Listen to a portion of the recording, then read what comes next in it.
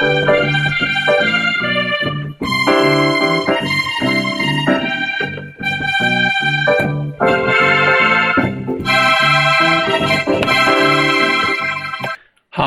Paul Sloan here. Welcome to my podcast series where I talk to some people I know about the influences, turning points and lessons from their lives. I'm pleased to say that today my guest is a former professional wrestler, music impresario and nightclub owner, Mr. Bob Archer. Bob, nice to see you. How do you do? You do. So, Bob, tell me, please, when and where were you born? I was born in Chelmsford, Essex. All my family were around there. And when was that? I was born in 1937. So you lived through the war. Do you have any memories of the war? Do you remember? I do indeed, yeah, because we all lived with my nan in her little 3-bedroom house. That was my mother, my brother and I. My father was away in the army, and also my uncle, auntie, and then they had a daughter. So there was quite a lot of us in this small house. We kept chickens in the back garden because, you know, and grew vegetables, and my uncle had an allotment because, you know, things were difficult to come by. And my mother, she worked for the post office and drove a post office delivery van. And do you remember the bombing at all? Oh yes, in fact, my mother, when she was driving the post office van, Doodlebug landed fairly adjacent, and it blew the van from one side of the road to the other. But she survived? Yeah. And of course, I say, my father, I didn't really know him until the end of the war because he, in Ireland, and then he went to India and Burma. Yes. So it was quite a shock when this very aggressive, fit guy arrived at the end of the war. And he was a professional wrestler in his day, was he? He was a professional wrestler, yeah. Yes. Yeah, quite well known one, yeah. So tell me a little bit about school. What was school like for you? School was, went to a local junior school and then got through the 11 plus and went to the Mid-Essex Technical School. I used to cycle everywhere, so I used to cycle to school, and then I did a paper round which I also cycled. Yeah. And what were you good at school? I suppose the best subject that I got the highest mark of, in our school in that particular year, I got 80%, was English. So how did you get into wrestling? I started wrestling when I was about 9 years old. There was a local club at the local police gym, and then someone came up to my father a while later and said, "Your boy's doing well with wrestling." And he said, "What wrestling?" He didn't know that I'd been going to this club. I think I had my first professional match about when I was about 18, 19. Well, I was due for national service, but in the meantime I'd applied for aircrew. Anyway, I did get through. I wanted really to become a pilot, but I did get through as an air signaller. But in fact, I had a motorbike accident. And anyway, the air signallers were going out. Mm. The new air electronics officers were coming in with the V-bombers. What happened in the motorbike accident? I hit Battlesbridge on the way to Southend. We were 4 of us on 2 motorbikes going to Southend on the bank holiday. Something happened, which I don't know what, because I woke up in Billericay Hospital. With a fractured skull? Yeah. And then you were discharged from the Royal Air Force? From the Royal Air Force. Because of that injury? Yeah. And you became a wrestler? Yes. What year was that? How old were you then when you had the accident? Must have been 18. Yes. Yeah. And you did well in wrestling, didn't you? I believe eventually you wrestled for the World Championship, is that right? Well, that was in Paris, yeah. I was flown over to Paris to wrestle with a guy called René Benchoul, who the French claimed was the world champion at my weight. We got interviewed on television, and I think the match was televised. And how did you get on in that? Well, he beat me. Yes. It was at the Palais des Sports in Paris, which is quite a big arena. Subsequently, I did a lot of work in France. It was the promoters over there got to know me. And am I right that you retired from wrestling and then you made a comeback in your 40s? That's right, yeah. And how long did that last? Just 1 year. And any other famous names you wrestled? Well, there was Mick McManus. He was Jackie Pello. Yes. They were probably the 2 of them. When television came in, they were the 2 of them that became quite well known. And your brother wrestled too, is that right? Yeah, he wasn't really interested until I actually became a wrestling promoter. I left Joint Promotions, who were the big people that had the television promotions, etc. And I joined the opposition promoters. It was all over a union that we formed, and we were told that we had to be no part of the And you were a union side. leader of some kind. And I'd been voted on the committee, so I wouldn't sign. So they got rid of you. Yeah, but I knew I was pretty safe because guys I was very friendly with, they had this rival group. It was then that I did a lot more work in France because, you know, their circuit wasn't as big. But they became my best friends and also my partners subsequently in the Cromwellian Club. We'll come on to that. But tell me about your brother. I believe you were a very good tag team, is that right? Well, that's right. So when I had this wrestling promotion, he worked as a second. Yeah. He began to get a bit interested then. I trained him up and he became my tag team partner, the Anthony brothers. How far did you get as a tag team? The big rivals were the Cortez brothers, and we had some big matches with them. And eventually we took the title. So we became the tag team champions in our weight class. Excellent, well done. You and your brother Chris wrestled, but you wrestled under the name of the Anthony brothers. Why weren't you called the Archers? My father, he wrestled also, and he used to wrestle as Bob Archer O'Brien. And I didn't want to have the same name as him. And if people search on YouTube for Bob Anthony wrestler, they'll find you wrestling Mick McManus and people, won't they? That's right, yes. So when did you start putting on music? Gosh, that was in the 60s. What I did, there was a local corn exchange in my hometown where they held the wrestling. In Chelmsford? In Chelmsford. And it was also a skating rink, and I managed to hire it. I put on bands every Saturday night. So what sort of bands did you get? Everybody that was anybody in that era. The bands that really were popular there were more the rhythm and blues bands. I used The Who there a lot, and Georgia Fame, Zoot Money. Somewhere here I've got a whole program of... So you were looking through some of the bands you booked for Chelmsford in 66 and 67. Tell us some of those names that you picked out, please. This was 1966, yes. September the 24th, Brian Auger Trinity with Julie Driscoll. October the 22nd, The Move. October 15th, The Who. November 26th, Cream. December 17th, the Alan Price set.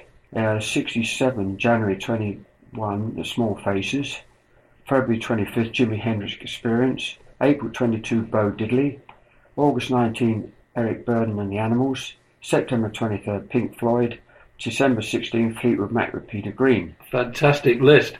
And what sort of price was admission in those days to the club? Well, it was 6 and sixpence before 8:30 and 7 and sixpence after 8:30. Very good value. And did you met all those people there? Did you? Oh yes, and a lot of these bands also, or in fact most of them, also worked at the Cromwellian. Brian Auger and Julie Driscoll frequently, very very good band.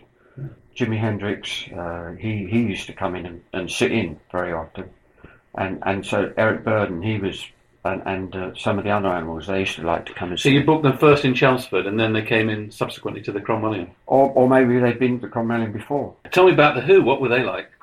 Tell me about them. They were a bit crazy.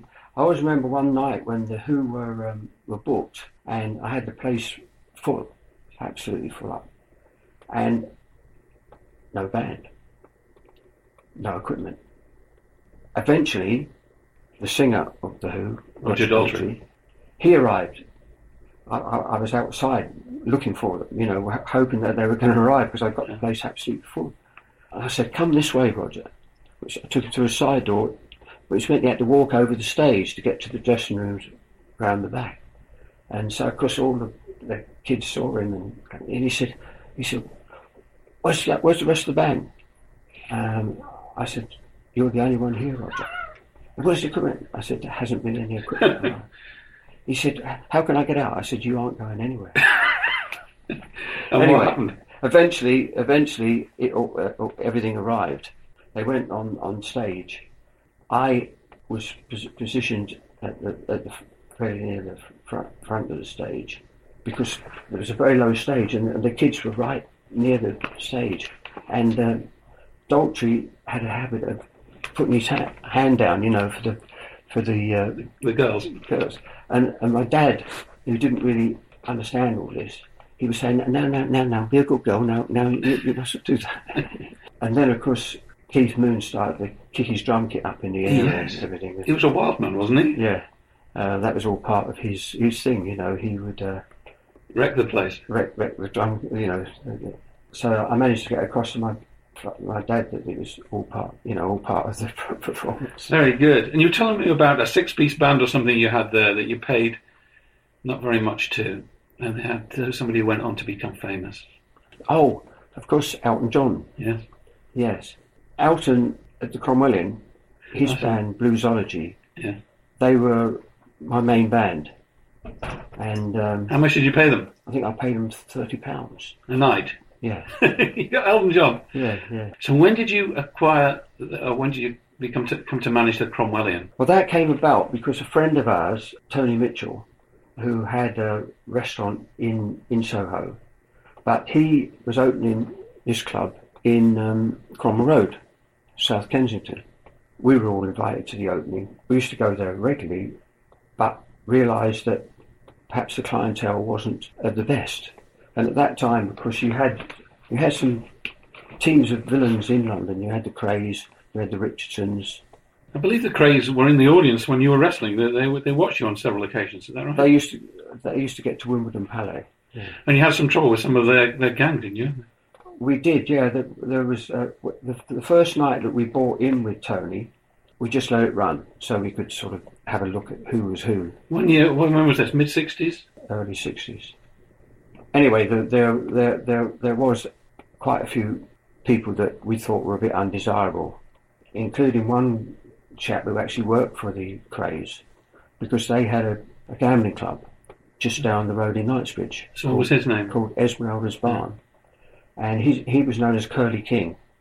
Curly was there, and Paul Lincoln, who was the namesake of Paul Lincoln Managements, which was the wrestling group that I had been working for. He was your partner, was he? He was Australian, as was one of the other partners, Ray Hunter. So Paul said, I'll have a word with him. So he said, Curly said, yes, what is it, Paul? Because he knew Paul from Soho, and Paul had actually had to give him a kicking at one stage when he got out of hand. And Paul said, well, we've taken over here now, Curly. He said, and I'm afraid you won't be welcome anymore. Curly said, what? I'm the one what brings them all here. Curly was the first person we barred, but then the next night when we opened, we manned the door, and as the ones came to the door that we didn't want, we sort of blocked. But then, of course, we'd now lost our clientele, so we then had to build it up again. But that job was given to me, and I had got good knowledge of which bands were happening at the time, including Bluesology, which was Elton John's band. So who else did you have there? I believe you met Jimi Hendrix, is that right? Yes. What happened was, one of the Animals, Chas Chandler, who was the bass player in the Animals, he was the one he brought Jimmy over from New York. The first place they hit after from the airport was the Cromwellian. And Chas came to the door and with Jimmy and said, Bob, I'd like you to meet Jimmy. And I thought, my God, who's this sort of exotic looking... what was he wearing? What did he look like? He had a velvet jacket on, I remember. And, it was all very, very show busy. But anyway, that night, Brian Orr, the Trinity were playing. They were a very, very good band. And Jimmy got up on stage with the band, and he had his guitar, and he just blew everybody's mind. He was quite incredible. I had a girl working for me as a disc jockey, Kathy Etherington, her name was, and because she met Jimmy that night, and she became his girlfriend, and she has written a book about Jimmy. So, Bob, tell me about when the Bee Gees came to the club. The Bee Gees, they came to the club, was asked to put them on because Robert Stigwood, who was a great impresario, he wanted to have a look at them because Brian Epstein suggested that he should, the Beatles manager. I put them on. It was a good deal for me because that meant we didn't have to pay the band that night. Why not? Because they were coming to be seen by... They were unknowns. And but I said, are they any good? And they said, yes, don't worry, Bob, they're a good band. They were very, very good. And that was what launched their career, was it? Well, yes. In fact, Robert Stigwood's partner, British partner, came up to me after and said, I do hope they make it, Bob. They're such nice boys. Stigwood, he took them on, promoted them, and of course they did make it and made it very, very big. Yes. You had some trouble at the Cromwellian, though, didn't you? You had one or two altercations with gang members, didn't you? We did, yeah, with some of the Cray members, Cray gang members. Particularly one night, I remember, gave us trouble. What they did, they came in, several of them came in with a girl. All of a sudden downstairs in the disco area, they came up to me and said, because they could see I always wear a dinner jacket there every night, so they could see I was sort of the man in charge. They said that the girl had lost her handbags. They thought it had been stolen, and they sort of crowded me as they said it. And this was a pretext for trouble, was it? I sort of got that feeling. So I said, well, if you would just come with me, guys, please, if you just follow me. I shot upstairs to the entry hall where I knew some of our doormen were. You got some reinforcements. Yeah. Anyway, in no time at all, it sort of all kicked off. They were sort of forced out of the club, and they were shouting, "Get the shotgun out of the car!" Anyway, they came back with pickaxe handles. Our guys managed to grab the pickaxe handles off of them and gave them a bit of a beating with their own pickaxe handles. We subsequently kept the pickaxe handles in the inside the grandfather clock in the hall. Did you ever have need to use them? I don't think we ever did. We managed to deal with things without using the pickaxe handles. But I believe you had a Molotov cocktail come through the window once. We did indeed, yeah. Tell me about that. Well, it was at night, and luckily it landed in. We had a pin table gamble on. Yeah, that's right. It was a roulette table, and luckily the bomb landed inside the table, which didn't do the table a lot of good, but it's probably saved the rest of the. But of course, we had the hole in the window where it would be. Yeah. And you told me you had the Beatles in the club. Did you meet the Beatles yourself? Did you meet each of them? Yes, I did. Well, as I say, they all came in for the party that Georgie Fame's girlfriend had. Yes. His fiancée. Yeah, and I managed to talk to all of them, particularly Ringo, because he, actually, a guy I knew in Chelmsford had gone into business with Ringo in building. Really? Properties, yeah. Tell me what they did, the Beatles, when they were in the club. Well, as I say, that was the night where we had to sort of tell Paul McCartney that he was not really doing us a favour by going out and bringing in people that we didn't know. So he was bringing in unauthorised guests, was he? Yes. And who were they? Well, as I say, that was the Smithfield Market meat porters. And you had a word with Brian Epstein, did you? Well, Brian came to me and said, what was it all about? And I said, well, he's got tremendous profile, and he's really got to be careful with some of these people. They don't take advantage of him. And Eric Clapton, you had him in the club too, I believe. Eric used to be in very regularly, yeah. Yes. And he liked to get up on stage and sit in. Yes. And Ginger Baker and Jack Bruce, did you know Eric would come to me and say, do you mind if I was... I said, be my guest. Yes. Eric, So, Bob, tell me about Ginger Baker in the club. Yes, well, Ginger was a great character, but he was inclined to get out of it a bit. He came into Pantiles, or not Pantiles, sorry, the Cromwell in one night, and the doormen weren't happy with the state of him, so they wouldn't let him in. But he then he came back asking for me. The doorman wouldn't let him in again, But he then stuck his fist through one of the panes of glass in the door. Yeah. Anyway, he subsequently paid for the damage, and we were friends again. Okay, good. Chris Barber, yes. He would get up with the bands, and he wasn't like a lot of the jazz people who thought that rock and roll people were secondary, and inferior. He'd join in. He'd join in, but there again, he was one of the owners of the Marquee Club, and they also had the Marquee Agency, where they managed and also were agents for quite a few of the bands. And the Marquee actually went more rock and roll. Chris used to actually say to me, Bob, do you mind if I said, be my guest, Chris? And he'd say, I've got the horn in the car. And he'd go out and get his trombone in and play. Yeah. And I believe you were promoted as a potential pop star at one stage, is that right? Yes. What happened was I'd got a bit of a fan club as a sort of a teenage idol in wrestling. There was this a guy called Duncan Melvin, who was very, very gay, but he was the publicity man for the Bolshoi Ballet. Duncan leaked into the Hickey column in the Daily Express about this young wrestler who was going to be taken by Lionel Bart, made into a pop star. Yes. Well, because I'd never really done any singing. Could you sing? No. I had all the press onto me, and at the time I was living in a flat in Swiss Cottage, and the only phone we had was a coin box phone in the hall that everybody in the flats used. But somehow these press guys got hold of this number and they phoned me on that, and I said, I'm off to Paris tomorrow because I was going to France the next day to wrestle, and they said, that's right, we'll interview you there, because Lionel Bart was such a big name.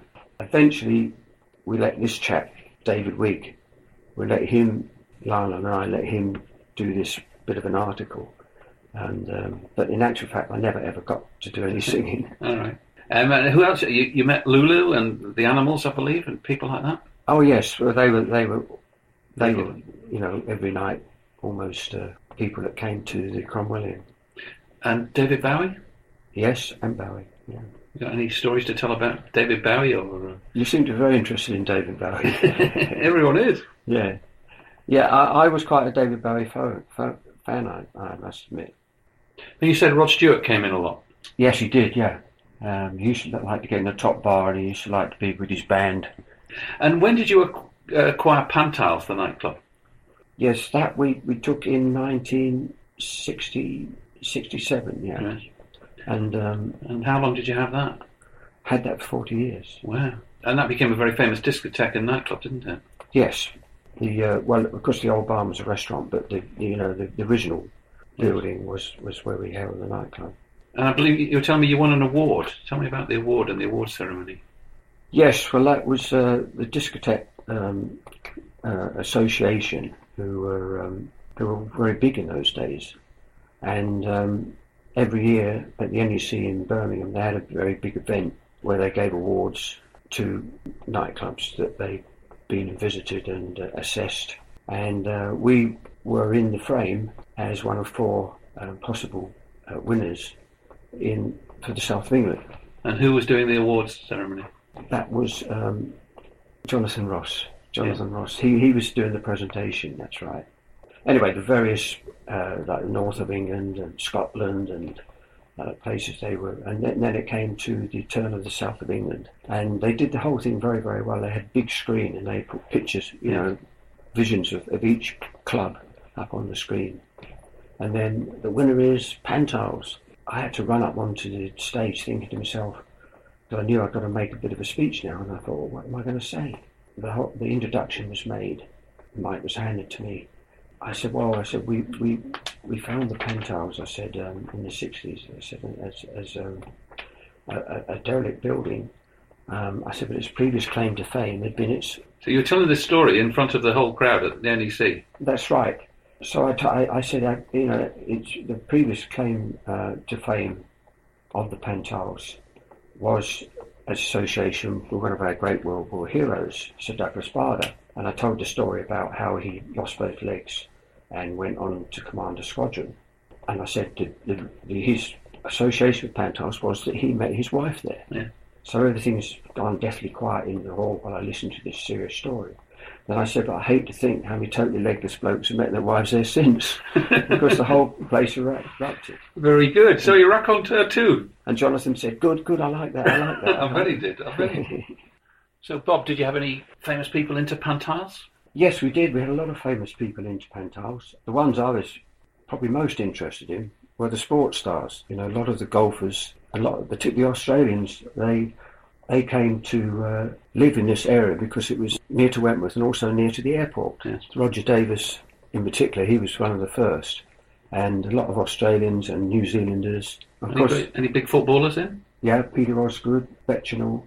In fact, one night when England were preparing, and they used to all stay at a hotel where they had training facilities. Penny Hill Park? No, it was Bishop Abbey. Bishop Abbey. Yeah.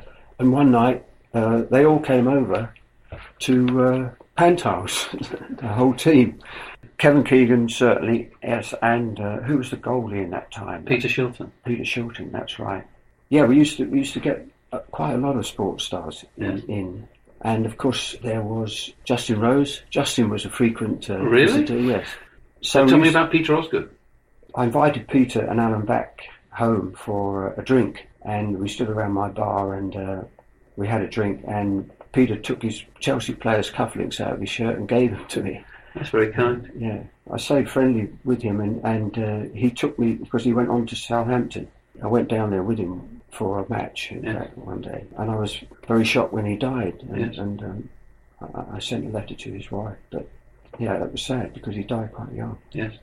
So looking back, what would you say was the biggest mistake you made? Biggest mistake, I think, was allowing my partners to sell the penthouse. Really? Yeah. You wish you'd held on to it? Yeah, I do very much. Yeah. Yeah. Who would you say had the biggest influence on you in your life? Who were the big influences? In wrestling, originally my father, and then a chap called Al Hayes, who was one of my partners actually in the Cromwellian. I think any young sports or show business person always has someone that they model themselves on. Al was my choice, really, both in his personality and in his wrestling. He in fact, he'd been a judo black belt, fourth dan, before he became a pro wrestler. He subsequently went to the States and he wrestled there as Lord Hayes. And when he then stopped wrestling, he became ringside commentator on the television. But he was a great character. And after you finished wrestling, you went on and played golf, and you became captain of Camberley Heath. Correct, right? Yes. And that's where we know each other, because we play golf together, don't we? That's right. Sometimes. So, Bob, what's the lesson you would say is from your life? What's the main thing you'd like to share with anyone listening to this in terms of a moral or a message? I suppose to do your best at whatever your talent lends itself to. Be kind to the people around you. I've also suffered a bit from depression. I have great sympathy for other people that have had that, because it is an awful, awful thing. So find out, how would you like to be remembered?